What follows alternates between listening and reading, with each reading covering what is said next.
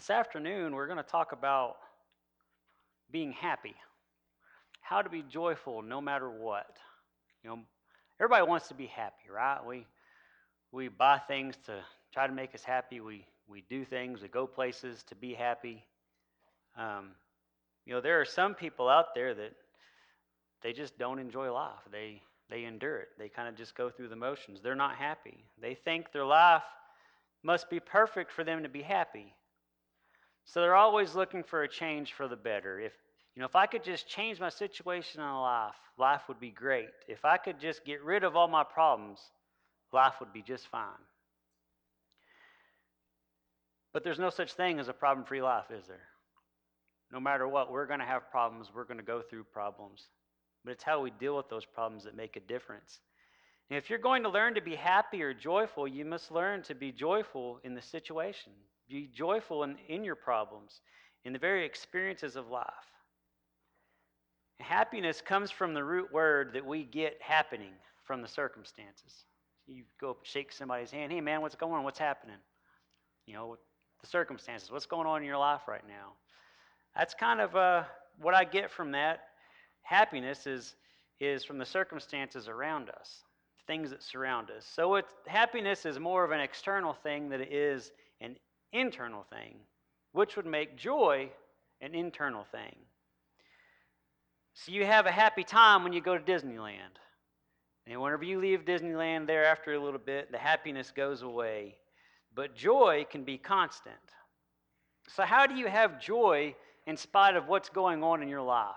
How do we have joy in spite of everything that's going on in the world today, in the nation today, with COVID-19 and all the riots and those things going on? How do we have joy in our life? Well, we're going to learn a little bit from Paul. Learn from some passages that he wrote. He actually wrote to believers in Philippi. He seemed positive and happy with his lot despite being locked up in a prison and facing an uncertain future. The last 4 years of Paul's life, a lot of people would consider to be miserable. But he stayed happy about it, didn't he? He was happy with his lot. He spent 2 years in prison in Caesarea, and then he was put on a ship to go to Rome to appear before Nero. And on his way, he was shipwrecked. He was stranded on an island, bitten by a snake. He survived the winter. Then he continued on to Rome, and he spent another 2 years in prison awaiting trial to be executed. During those 2 years in Rome, in prison, he was chained to a guard for 24 hours a day. He had absolutely no privacy. Every 4 hours, he gets a new guard. Yet in spite of all these situations, Paul says in Philippians 1, chapter 18, I therein do rejoice, yea, and will rejoice. Put yourself in that situation. Are you going to rejoice? You've been, for 4 years, had, kind of a miserable time. You've been in prison. You've been shipwrecked. You've been stuck on an island. But Paul says that he does rejoice. But what's his secret? How does he stay so positive in prison? Riding above his problems and being joyful in spite of the fact that everything has not turned out the way he planned it. His words here reveal 4 essentials for a joyful life. And that first thing that we're going to look at is I need a perspective to live from. Everyone has problems, just like I said a while ago. We're not going to have a problem-free life. Everyone has problems. When you stepped in today, you brought your problems in with you. We all did. Because you don't just get rid of your problems. But see, your problems are not as important as how you're looking at those problems. The way you look at that problem is much more important than the problem itself. So your perspective about your problem makes the difference. Philippians chapter 1, verse 12. But I would ye should understand, brethren, that the things which happened unto me have fallen out rather unto the furtherance of the gospel. Paul says, I can see the best in the worst. I can see God at work in the problems even when they don't go my way. If you really believe God is sovereign, you've got to believe this. And this is almost an identical echo of Joseph's words to his brothers who sold him to Egypt in Genesis chapter 50, verses 19 through 20. And Joseph said unto them, Fear not, for am I in the place of God? But as for you, ye thought evil against me, but God meant it unto good, to bring to pass, as it is this day, to save much people alive. So it's they're like I said, it's kind of echoing what Paul said. You know, these things happen, but God let it turn out for the good. Philippians chapter 1, verse 13, so that my bonds in Christ are manifest in all the palace and in all other places. But Paul is saying it's become clear throughout the palace guard and to everyone else that he's in chains for Christ. Paul had always wanted to go to Rome. Instead, God put him in prison where he could write the New Testament. He was chained to the palace guard, the elite troops of the Roman Empire. He was able to influence lives from within the palace. So even though, Paul wanted to go to Rome so that he could spread God's word. He could be out and about free, telling everybody about God. Instead, God puts him in prison, and he preaches to the people that probably needed it more than the others that he wanted to preach to. Then outside of the prison, things were moving. Philippians chapter 1, verse 14, and many of the brethren in the Lord, waxing confident by my bonds, are much more bold to speak the word without fear. Amazingly, everything that is considered bad, at least from the human perspective, turned out to be good in God's perspective. And this is the attitude we must adopt. This is the perspective we need to live from if we're going to have joy in our life. Romans chapter 8, verse 28 sums up this principle. And we know that all things work together for good to them that love God, to them who are the called according to his purpose. I need a perspective to live from. The way you look at a problem is more important than the problem. See the best in the worst, no matter the situation. Things we consider bad turn out good with God. Because God has a plan for what he has us doing, what he has us going through. The lesson from that is God has a purpose behind every one of our problems. There is a purpose for why we go through the things that we go through, why we have the problems that we have.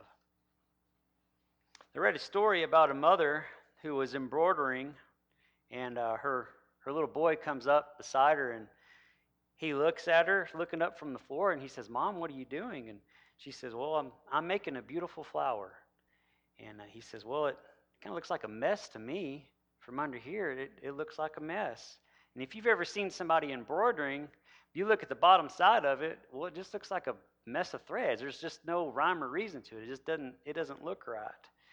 So she says, "Well, son, you go on and play, and a while when I finish, I'll show it to you so you can see what this flower looks like."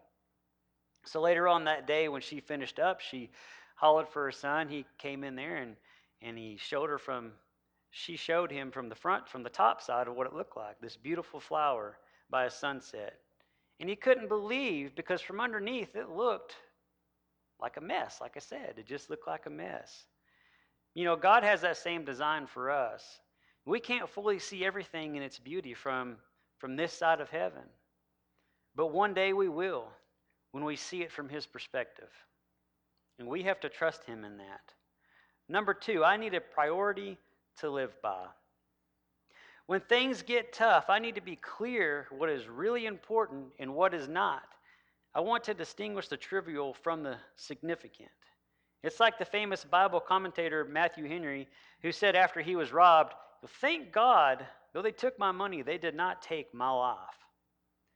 You can live your life bored down by trivial matters, which are usually the problems in our lives, or be driven by the significant things of life, which are the matters of great priority, things that we should put priority on, and not the trivial things. Because the trivial things are what make us worry and what make us, doubt God. Either you decide what's important in your life, or you let people decide what's important in your life. If you don't choose your priorities, you'll go around putting out one fire after another. living your life simply from problem to problem, and not choosing what's important. Philippians chapter 1, verse 15 through 17. Some indeed preach Christ even of envy and strife, and some also of goodwill.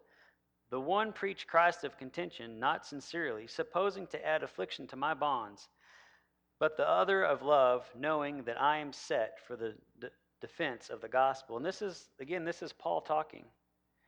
Paul says, basically, there's other people out there. There's competitors outside criticizing me and attacking my ministry. They're doing it out of envy and rivalry, out of selfish ambition, wanting to stir up trouble for me. See, if you want something to steal your joy quicker than anything else, just listen to people that criticize you. Listen to the criticism that people throw your way and throw against you. If you want your joy taken away, listen to what those negative people have to say about you. See, Paul says he's not going to let anyone steal his joy. Not his circumstances or his critics. Neither one of those are going to steal his joy. Chapter 1, verse 18. What then? Notwithstanding every man, whether in pretense or in truth, Christ is preached, and I therein do rejoice, yea, I will rejoice. He said their motives may be wrong, their style may be wrong, but the message is getting out, and Christ is being preached. I will rejoice in that. See, Paul had his priorities set. He had his priorities clear, and he wasn't going to let criticism or rivalry steal his joy. Don't let petty things ruin your day and rob your joy. It's not worth it. You don't have to lose sleep over it. You don't have to lose sleep over them, because we're going to have differences with everybody. The way I view something is going to be different than the way that Josh views something. But we can't let these differences get in between us. We can't let them get to us and let us have a bad day. Sometimes you just have to let stuff go. So we need to distinguish the trivial matters from the significant matters. Don't let anyone steal your joy away. Don't major on the minor.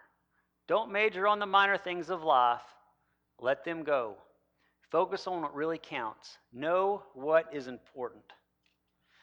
I know that some of you are probably singing that song, Let It Go, right now. I know I have. Every time I go over this, I've started singing Let It Go. And no, I'm not going to do that right now. Number 3, I need a power to live on. We all need strength to make it through and to keep on going, don't we? And we need to draw that strength from the Lord. Problems can wear you out and drain you completely. One crisis after another can really cripple you if you have no outside help. You need a fresh power supply.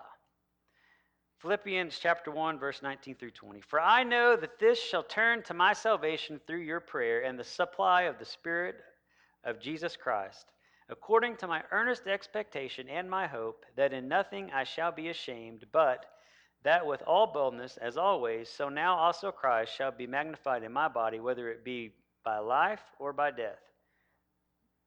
So Paul says, I have 2 things that give me strength and kept me going in this harsh environment. Number 1, the prayers of the people, and number 2, the help of the Holy Spirit. He says he eagerly expects and hopes that he will have sufficient courage to face the challenges. Expectation and hope. He has placed his expectation and hope in God. We can't live without hope. We have to have hope. But we can pin our hope in people or circumstances, can't we? Both of which will change. People change their minds all the time. So we need God's help. We need to pin our hope in God, not people or circumstances, because he is consistent and will not change. Paul says later in Philippians 4:13, I can do all things through Christ, which strengthen me. Remember that. You can do all things through Christ, who strengthens you. So we need a fresh power supply. And the 2 things that give you strength are prayers from other people strength from the Holy Spirit. And place your expectations and hope in God, not other people, not other circumstances. Again, pray and pin your hope in God. To sum it up so far,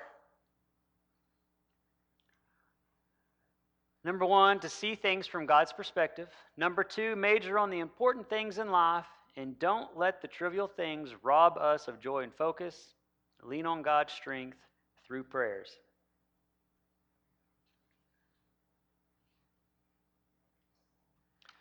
So number four, I need a purpose to live for. Philippians chapter 1, verse 21. For me to live is Christ, and to die is gain. This is Paul's purpose for living. It's his whole purpose for living. He lives to preach the gospel. This goal provides him the fulfillment of life. He's a happy man because he is fully satisfied with what he's doing. You may be able to take away his freedom, his privacy, his comfort, his fellowship with Christians, or everything else, but you cannot take away the joy of doing God's will. Not even the joy of leaving this world and returning home to be with the Lord. You look at the last part there where he says, to die is a gain, or is gain. It's a blessing to him. Philippians chapter 1, verse 23 says, for I am in a strait betwixt two, having a desire to depart and to be with Christ, which is far better. Paul says, I desire to depart and be with Christ, which is better by far. That's the ultimate fulfillment for every Christian. Philippians chapter 1, verse 22 through 26. But if I live in the flesh, this is the fruit of my labor, yet what I shall choose, I wot not. Whenever I read that wot, W-O-T, I thought, I think I messed up somewhere. I didn't copy and paste that right. But that, from what I read, means no, like I know not, I certify not. For I am in a strait betwixt two, having a desire to depart and to be with Christ, which is far better. Nevertheless, to abide in the flesh is more needful for you. And having this confidence, I know that I shall abide and continue with you for your furtherance and joy of faith, that your rejoicing may be more abundant in Jesus Christ for me by my coming to you again. So even if he stays, it would be for the sake of the believers. Peter basically says, me being here is for your sake, to further your walk with the Lord, to further the kingdom, basically is what he's saying. Even though he would love to be with the Lord, it's a better place. Who wouldn't want to be with the Lord, right? So this is Paul's purpose of living. It's for the sake of others. The best use of your life is to invest it in something that will outlast it. So how do you do that? You invest in his church. You invest in the body of Christ. The things you do for one another, for fellow brothers and sisters in Christ, will be remembered. Read about a study done by the director of the Institute of Child Behavior Research. His name is Bernard Rimland. He did a study about happiness. Each person involved in the study was asked to list 10 people that they knew and that they knew really well, and to label them as happy or not happy. Then they were to go through the list again and label each one as selfish or unselfish, using the following definition of selfishness: a stable tendency to devote one's time and resources to one's own interests and welfare, an unwillingness to inconvenience oneself for others. So in categorizing the results, Rimland found that all the people labeled happy were also labeled unselfish. He wrote that those whose activities are devoted to bringing themselves happiness are far less likely to be happy than those whose efforts are devoted to making others happy. So the research concluded that the happiest people are those who help others. So you think about that. Whenever you've actually helped somebody, whether it be going over and, mowing their yard or helping them through some type of problem, just letting them talk it out, whatever it is, did that make you happy? It did, didn't it? It makes me happy whenever I go and I do something for somebody and they're thankful and happy. It makes me happy. A lot more happy than sitting around thinking about, you know, trying to be happy and trying to do stuff to make myself happy and being miserable in the end.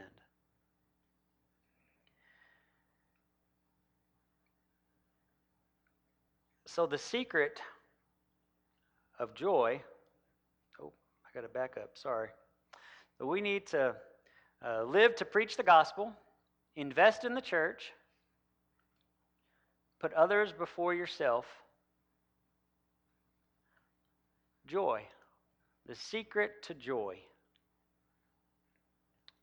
is Jesus first, others second, yourself third. The reason why there's so much unhappiness and discouragement in our society is because we've reversed that order to me first, others second, and God last. It's a preoccupation with self, isn't it? It's living in a me generation. What's best for me? What will make me happy? So no wonder there's little joy in society today, but many heartaches and pain. So when you learn to have a greater purpose in your life than just yourself, you'll experience joy more than you could ever imagine. Like I said earlier, there's no such thing as problem-free life. No such thing as problem-free living. When you live by biblical principles, then problems just aren't as significant, are they? When we pay attention to God and pay attention to His Word, our problems really aren't that significant. For one being because we have hope in Him and we know that He's going to provide, and we know that He's going to take us through that problem. He's going to get us out of it, whatever it may be. So what if things haven't worked out as I've planned? God has a purpose that is bigger than my problems. God wants us to enjoy the rest of our lives, but we need to do it His way.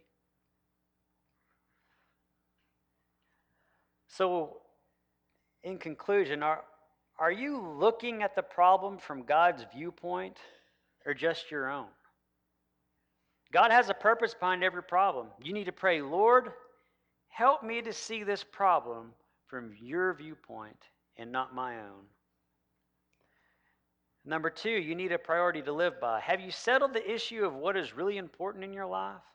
Ask God for the wisdom to distinguish between what is significant and what is not, and focus on what's important, not on the things that are not important.